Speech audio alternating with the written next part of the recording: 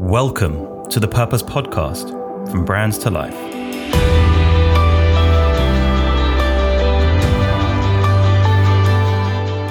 Hi, I'm Claire Rudel, Joint Managing Director of the Corporate and Business Communications team at Brands to Life.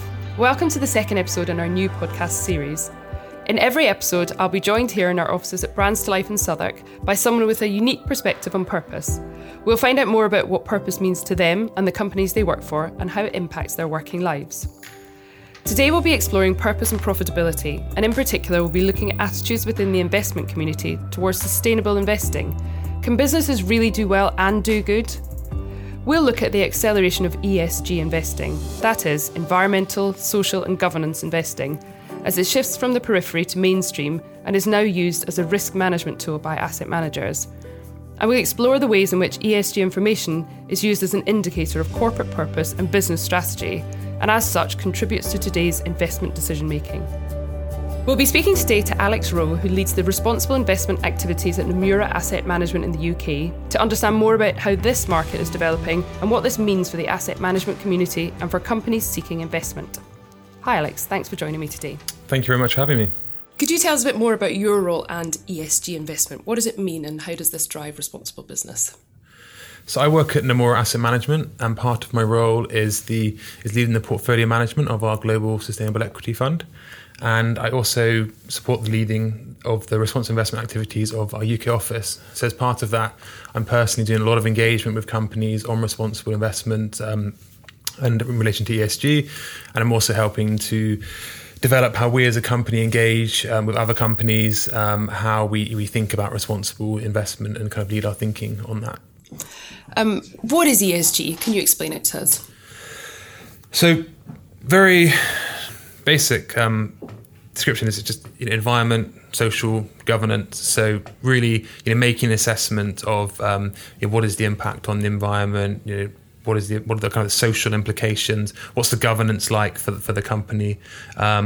Really, just adding that to the normal investment research. Although to be fair, they're becoming more and more blurred as people realise.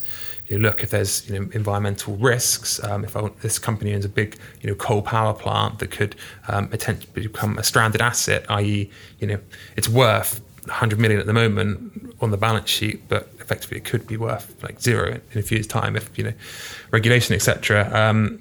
So it's kind of becoming more blurred, but ESG is really just kind of making an assessment of those factors and trying to really trying to integrate it into the investment decision making as well. And so how is ESG being adopted and being embraced by companies, investors? Yes, it's been a number of years that this has been developing, but companies are investing huge amounts of resources to improve the data that they're giving to investors to make an assessment of them on ESG criteria. Investors themselves are dedicating huge resources to building out ESG teams, capabilities to make assessments of companies, not just on financial performance and potential returns, but also on the impact those companies are having on other stakeholders. So the industry genuinely has a role to play in driving long-term sustainable change in that case. Yeah, huge impact, huge role to play. I mean, as equity investors, you are the owners of the company as a collective. Even though you might only personally own a very small amount of a business, you collectively are the owners, and you have a certain responsibility for its actions. That's kind of the thinking that we have. And then as part of that, you have the company's ear. Even if you're a very small investor, you might not be able to have much impact yourself, but the investment community is, in my opinion, being fantastic in adapting to ways in which they can have an impact on companies. So in particular, collaboration. So investors are collaborating more between one another. Some of these huge, large companies in the US, I mean, you can only ever be a very tiny shareholder, but through collaborating with other investors, and saying, look, we don't agree with what you're doing here, the impact this is having on the environment, we want you to do more. There's lots of examples emerging. It's not just collaboration with other investors, but collaboration with governments, NGOs. One really nice example is as a big public investor in New Zealand, and obviously New Zealand was impacted by the mosque shootings, which were live streamed on Facebook, which is obviously a really negative thing to happen. And then so this big public investor in New Zealand is leading this collaboration we're part of it, but we're very much just part of it. There's a very much a lead, this New Zealand investor, and they're pushing to the social media companies to do more, to invest more in monitoring live streaming activity, to put better controls in place. And they're kind of being supported in ways by the government. Obviously, the Prime Minister in New Zealand is speaking. So this is kind of a way in which different kind of stakeholders are collaborating. You're seeing the social media companies are reacting to this, saying they're going to invest more, saying they're going to invest more in technology for live streaming content. So it's just kind of an example I'm trying to give of how it's kind of the whole ecosystem is working together, and investors play a crucial role, but just one of all stakeholders. Okay, and how does this all relate to the UN Sustainable Development Goals? So the UN Sustainable Development Goals are quite a buzzword at the moment. But you have to remember the UN SDGs were they were made by governments for governments and public policy. They weren't actually made for investors themselves. So UN SDGs is something that the investment community recently has really jumped on, and they're very helpful. But they're just one aspect of a huge area, which is ESG and responsible investment. Super, thank you. How do you evaluate a business then based on these ESG factors? So what are you actually looking at? How do you make those assessments? So it's really difficult because ESG means very different things to different people. There's lots of terms: impact, sustainability, and there's a huge amount of data out there. Data providers giving scores, which, to be honest, can not correlate very well. A score of one provider can be very different to another provider. Really highlighting the kind of difference in opinions and subjectivity around ESG.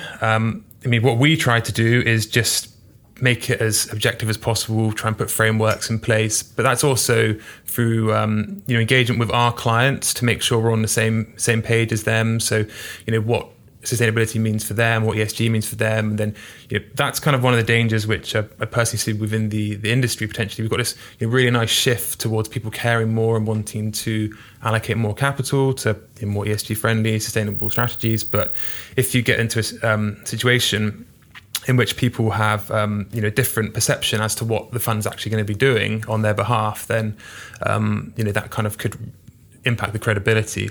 With companies nowadays, you're actually even getting over-reporting. So you're having these enormous CSR, corporate social responsibility reports, which can often get away from what is the true impact of the company. So, for example, a service company which has very low emissions, spending a huge amount of time and resources working out what their emissions are is not as important as kind of the actual impact their products might be having. So that's one thing I try and engage with companies and say, we really want you to be showing what is the impact of your company, what is the kind of the true impact on stakeholders, as opposed to just giving these huge reports of just endless data, which doesn't actually really mean that much. Yeah. But again, it's also subjective. It's developing over time. We're improving. Companies are improving. Our clients are developing as well and having different requests. It's very kind of fast moving at the same time as well, which is quite exciting. And so on that point, so about reporting and about measurement, how clearly defined is it within the industry? So obviously you're all measuring, yes, we've got the Sustainable Development Goals, but you're all measuring ESG according to broadly similar factors, but presumably that varies company to company. So how does that work? How do we ensure that it's a level playing field? Well, some things can be relatively standardized. So what are the emissions of a company, and standardize that for the size of the company. But then if you talk about the UN SDGs, it's quite niche and company specific. So, for example, there's a company which develops HIV drugs, and its impact on the SDGs is how many people are receiving HIV treatment. In particular, this company it donates its patents, so the drug can be manufactured by generic manufacturers for free in low income countries, whereas it's a hugely expensive drug in the US, but very low cost in Africa. And for that you can measure how many people are receiving this drug. Essentially at very, very low cost because of what the company's done. That's the core impact measurement for that company. Whilst for a renewables company, it might be, how many megawatt hours of renewable energy have they produced and how is that changing over time? And then you might even have, so there's another company which is a mobile payments company in Kenya, and that's a kind of financial inclusion play. So you are So basically the impact that company is having is there's very low access to banking services, and for its mobile payment operations, suddenly people have access to the really basic banking facilities that we take for granted. So not having to walk from the cities to the rural villages with huge amounts of cash. I mean, these kind of things eliminated from society. And so then what's most important there is the amount of customers that are having access to banking facilities, the amount of money that's flowing through their system. So it can be very specific in some cases, when you're really getting down to the core of what is the impact of this company's existence. But then again, some things are quite standardized, the emissions, the impact they're having on water withdrawal, etc. So it really ranges on that side. There's one company which is the largest investor in offshore wind technology. So the capital that company has been put towards making huge advancements in renewables. Some people would say, look, actually, that is a sustainable company. That's having a positive impact. Whereas others would say, look, I don't want to be anywhere near the oil and gas industry. I just don't. So there's that completely different definitions, and both of them are quite valid. We've talked a bit about the collaboration that's happening more around ESG investment within the asset management industry. What else can you tell us about how the focus on ESG and this drive towards purpose is actually impacting the industry itself? What else is happening? What changes are happening in the asset management industry? Well, there's definitely a huge amount of money and resources being committed, teams being built out, a huge number of sustainable strategies and offerings being made available. I've been attending sustainable and ESG conferences for a long time, and it's just like a exponential curve of how well attended they are. I mean, they're kind of some of the most well attended conferences that I go to now, and everyone's just a different kind of feeling in the industry. It was kind of a few years ago, it was one of those things which was just on the side. It was a bit annoying. Oh God, I've got to integrate some ESG into my analysis as well, and it's more work. But now it's like people are seeing the opportunity to invest in, help them invest in companies with better growth. They're seeing the opportunity to be better for their clients and grow their business. And also, I think it's quite empowering. People obviously feel quite. You're always in an extremely privileged position as an investor. You get to speak to the company. You get to it depends on the size of the company, but in particular, they'll listen to you and they will even ask you feedback on what they should be doing. So, in an industry in which is very focused on just returns, I mean, it's really nice, really empowering that you can have an impact on companies, and so, if you see weaknesses in what they're doing, actually have an impact. And we've seen lots of examples where we've put a lot of effort into speaking to the company. And we've had changes in what they're doing. It's really quite empowering and something which people really buy into as well. Yeah, so it's a really exciting time to be in your industry for some of it. It is very exciting, yeah. What do you think in terms of kind of future? So obviously we're at a time of lots of ongoing political and economic kind of unrest and change. Do you think that that's going to have an impact on ESG investment and the trajectory, the growth trajectory as you talked about earlier? It's interesting because, I mean, if you take the example of the US and Trump kind of walking back on, climate change and policies in place, and then you've seen kind of states reacting and pushing back and, really ramping up what they're doing to kind of try and offset the federal level kind of step back in terms of regulation. I mean, it's just, the evidence is just getting more and greater and greater that we're having an impact on the environment, and it's growing, and it's very, very exciting. So, Alex, what do you think then? Is it really possible for companies to do well and do good? Yeah, absolutely. I think if you take, for example, companies whose purpose it is to have positive impact. So, for example, drug companies that are trying to solve issues, or a utility company which is making huge investment in renewables. We find some really fantastic quality companies out there that are growing very quickly, making really high return investments. So a couple of examples: NextEra Energy, which is the world's leader in investments in onshore wind. If you'd held that company for the last 10 years, you'd have made a 5 times return on your investment versus kind of a general investment of return of markets of about 1.5 times. The Novo Nordisk, which is the world leader in diabetes treatment, you would have quadrupled your money. So these companies are exposed to kind of mega trends as well. So as long as they're well managed, and you choose the right companies, you can definitely do well by investing in these companies. On the other hand, you have companies such as tech companies that their purpose isn't to solve an issue, but itself their purpose is to generate technology and returns. But you've seen some amazing examples of big US tech companies, the most profitable, largest companies in the world. Some of the things they're doing. So the US tech companies in particular leading this mini corporate revolution in terms of sourcing all their energy renewably. Which, as the biggest companies in the world, leading by example and doing that, making huge investments themselves and building their own wind farms, their own solar farms. And also, one really big tech company has been even more forward-thinking than that. They have a huge supply chain, a lot of suppliers, and they're putting enormous pressure on their supply chain to say, we want you to be 100% renewable. To apply pressure. Yeah. So a lot of our client base is technology companies. So what do you think is the opportunity for them to be doing well by doing good? Yeah, well, as I mentioned, there are some really positive things the tech community is doing, but in some ways the tech community and the large tech companies, which are controlled companies, can be a little bit in terms of, well, this is our view, and so we're going to go about enhancing stakeholder impact based on our view. So doing the really good things on the renewable side. I would say how they could improve is being, engaging more with investors, employees, ultimately, clients and society, and not just saying, look, these are the things we should be focusing on, but also, being aware of what different stakeholder groups think would be improvements, and really working towards a holistic view of this. More open dialogue is the solution, in my opinion. Great. And what you said earlier about that, those levels of scrutiny are not going to change regardless of what happens with politics, economy, regardless of what happens with the company's futures. The levels of scrutiny aren't going to change, and therefore transparency and communications, as you said, internally and also with external stakeholders is yeah. I mean, data is just one example. I mean, I'm not at all an expert on tech companies' data privacy, but obviously, on one hand, you have tech companies doing these enormously fantastic things on the renewable side, and then on the data privacy side, maybe they're being a bit slow, and obviously they're thinking about the returns they can generate for having this data, and maybe that's at the negative of society.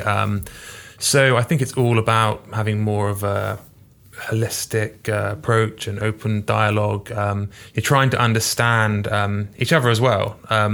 So investors might not completely understand, or society might sometimes get confused by the data concerns. So it's just really all about being having more of a dialogue and being on the same page. It's kind of how I think the whole ecosystem can improve. Yeah, I think we definitely agree. So within ESG, is it more about actually you working together with colleagues from outside of your business, but almost seeing yourselves competing with the traditional industry? I wouldn't go as far as competing. I would say more working with the traditional industry, and that not always been a smooth process. So kind of a few years ago, traditional portfolio managers have been doing this for 20 years. And, do I really want to add this? I don't really believe in it. I don't think it's going to impact my returns. It's just another thing that I have to do. And I've got this other regulatory stuff as well.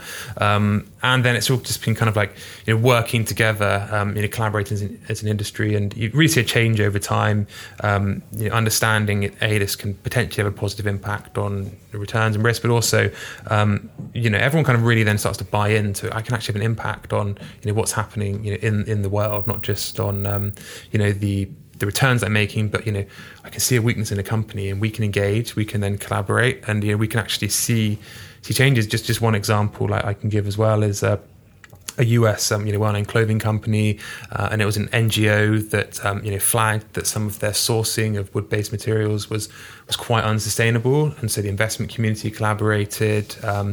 The NGO itself was collaborating with the investment community and giving them more data, and ultimately the company changed its sourcing of wood-based raw materials, its policies around that. So.